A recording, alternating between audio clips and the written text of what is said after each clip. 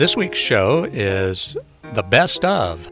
This show, I don't know if it's gotten popular or what, but all of a sudden the station is going to be rebroadcasting it on Sundays as well as on Saturdays. So it'll be broadcast and live streamed if you're on the internet from 10 a.m. to noon on Saturday morning and from 3 p.m. to 5 p.m. on Sunday afternoon. Welcome back to SLO County Public Policy and the Law. This is your host, Stu Jenkins, only on K-News FM 98.5. And we are speaking with Ben Heilig about the End the Death Tax on Family Property initiative that is being sponsored by the Howard Jarvis Taxpayers Association. Ben is, I think, a principal in HCSEquity.com, located in Carmel Valley. They make hard money loans to trusts to help people actually carry out their parents' instructions in their trusts. Ben, we've been talking about the effects of Prop 19 and how that changed property tax law here in California and whether people could inherit their parents' low property taxes. Has that had some effect, a negative effect on people who rent, particularly from multifamily kinds of structures? Absolutely. One of the biggest impacts that we've seen with Prop 19 going into effect and there being no ability to inherit multifamily or rental properties, they're all subject to reassessment now. And the trickle down from that is if you want to keep one of these properties with no option to preserve the property taxes, you're forced to take the reassessment from the assessor's office at fair market value. And what ends up happening is that ends up getting passed on to those renters, whether it's by way of rent increase or, push comes to shove in a worst case scenario, especially in an environment where there's rent control, is it forces that owner to sell the property, in which case, any number of things could happen, rental increases, forced evictions, et cetera. There's quite a few things that can transpire. And so, all the way down to lease buyout, you name it, it's got a bigger effect. Well, and ultimately the rents are going to go up for the people who live in those properties, isn't it? That's right, across the board. So we've seen quite a bit of that, in certain markets. And it's just one of the broader impacts of Prop 19 that, wasn't thought through for this one function of that proposition. So if we look at a scenario where dad is the last parent and he's got the trust and he passes on and he has a daughter and a son, and he leaves the daughter his house and she makes it her primary residence, maybe she's going to qualify for an exemption under Prop 19. But if he leaves the 4-unit apartment building to the son that happens to be of equal value, now all of a sudden under Prop 19, the son's not getting any benefit of the original tax assessment, even though under Prop 58 and Prop 13, the son would have gotten that. Is that kind of the scenario we're looking at?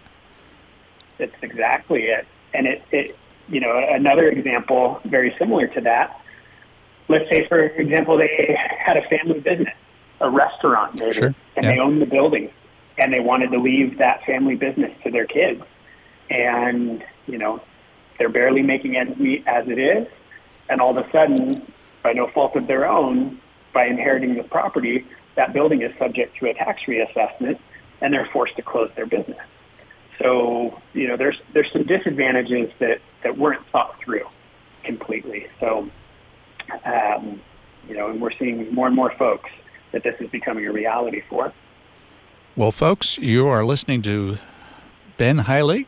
He's a principal in HCSEquity.com. If you need a hard money loan in your estate tax or your estate, these are the folks you can contact at HCSEquity.com. We're coming up towards the end of the show. I want to say a little bit about next week's show for our listeners before we say goodbye to Ben Heilig. And be sure and tune in to FM 98.5 Saturday Want to know how your Central Coast Blue Regional Water Recycling Authority works? Jeff English explains on SLO County Public Policy and the Law. Then, Republican candidate for State Assembly, Delilah Epperson, tells you why she is running against Dawn Addis. This is Lennox. Tuned into my grandpa's show. Want real substance?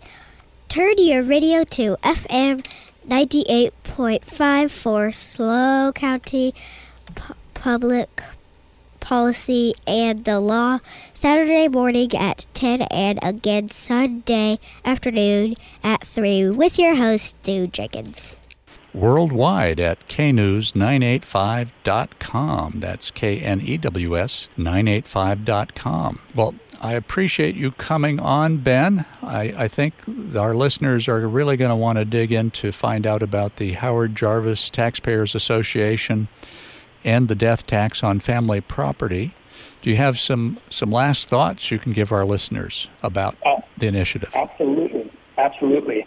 I would encourage everyone to visit Howard Jarvis's website. They do have a dedicated page. It's reinstate58.hjta.org. There's a downloadable petition there where you can, from the comfort of your home, download and print a petition to sign to get this initiative back on the 2024 ballot.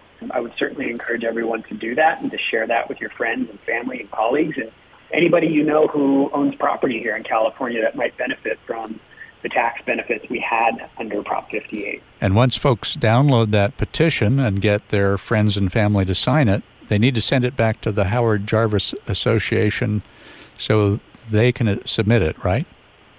Correct. There's complete instructions. There's even a label that you can clip out to mail your signed petitions back.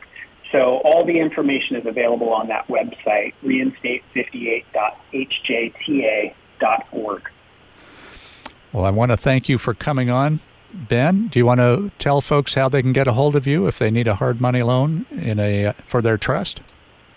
Absolutely. By all means, if anybody would like to visit our website, it's hcsequity.com, or you can reach us by phone. The number is 877-427-9820. Well, thanks very much, Ben.